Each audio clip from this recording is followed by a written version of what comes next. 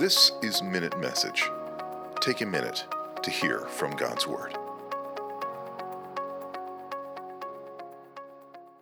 That Jonah 4, 1-4.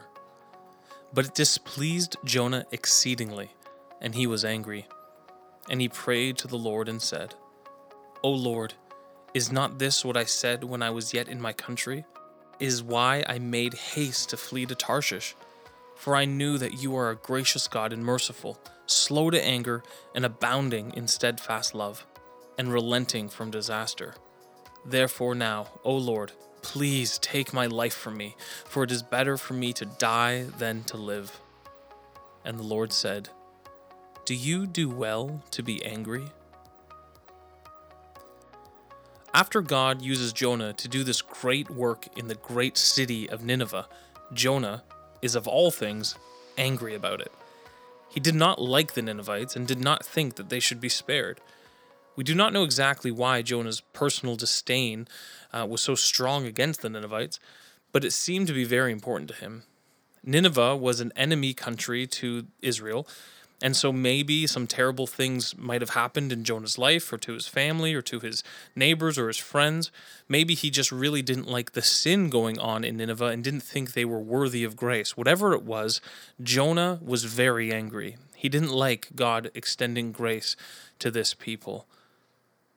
The words of Jesus, love your enemies, comes to mind when reading this passage. When a certain group of people has hurt us or been cruel to us, we often wish the worst on them. We don't want them to find success or happiness. We would rather a hard and miserable life. But this is not who our God is or who He calls us to be. We are all enemies of God, not deserving anything, yet He makes us friends and family and then blesses us. He calls us to do the same. I am to pray for my enemies.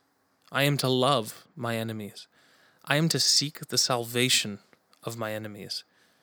The gospel is the only weapon that can make the most terrible of enemies instantly become family.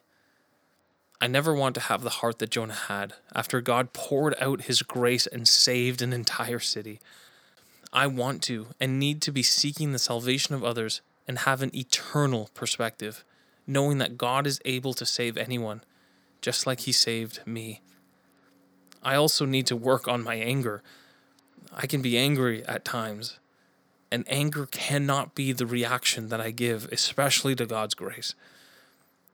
A fruit of the Spirit is not anger against righteousness. The only thing we should be angry at, the only thing that I should be angry at is sin, and be slow to anger in that. But when something is good, when God is working, I must rejoice. Lord, give me a heart like yours. Let me see even my enemies as potential family.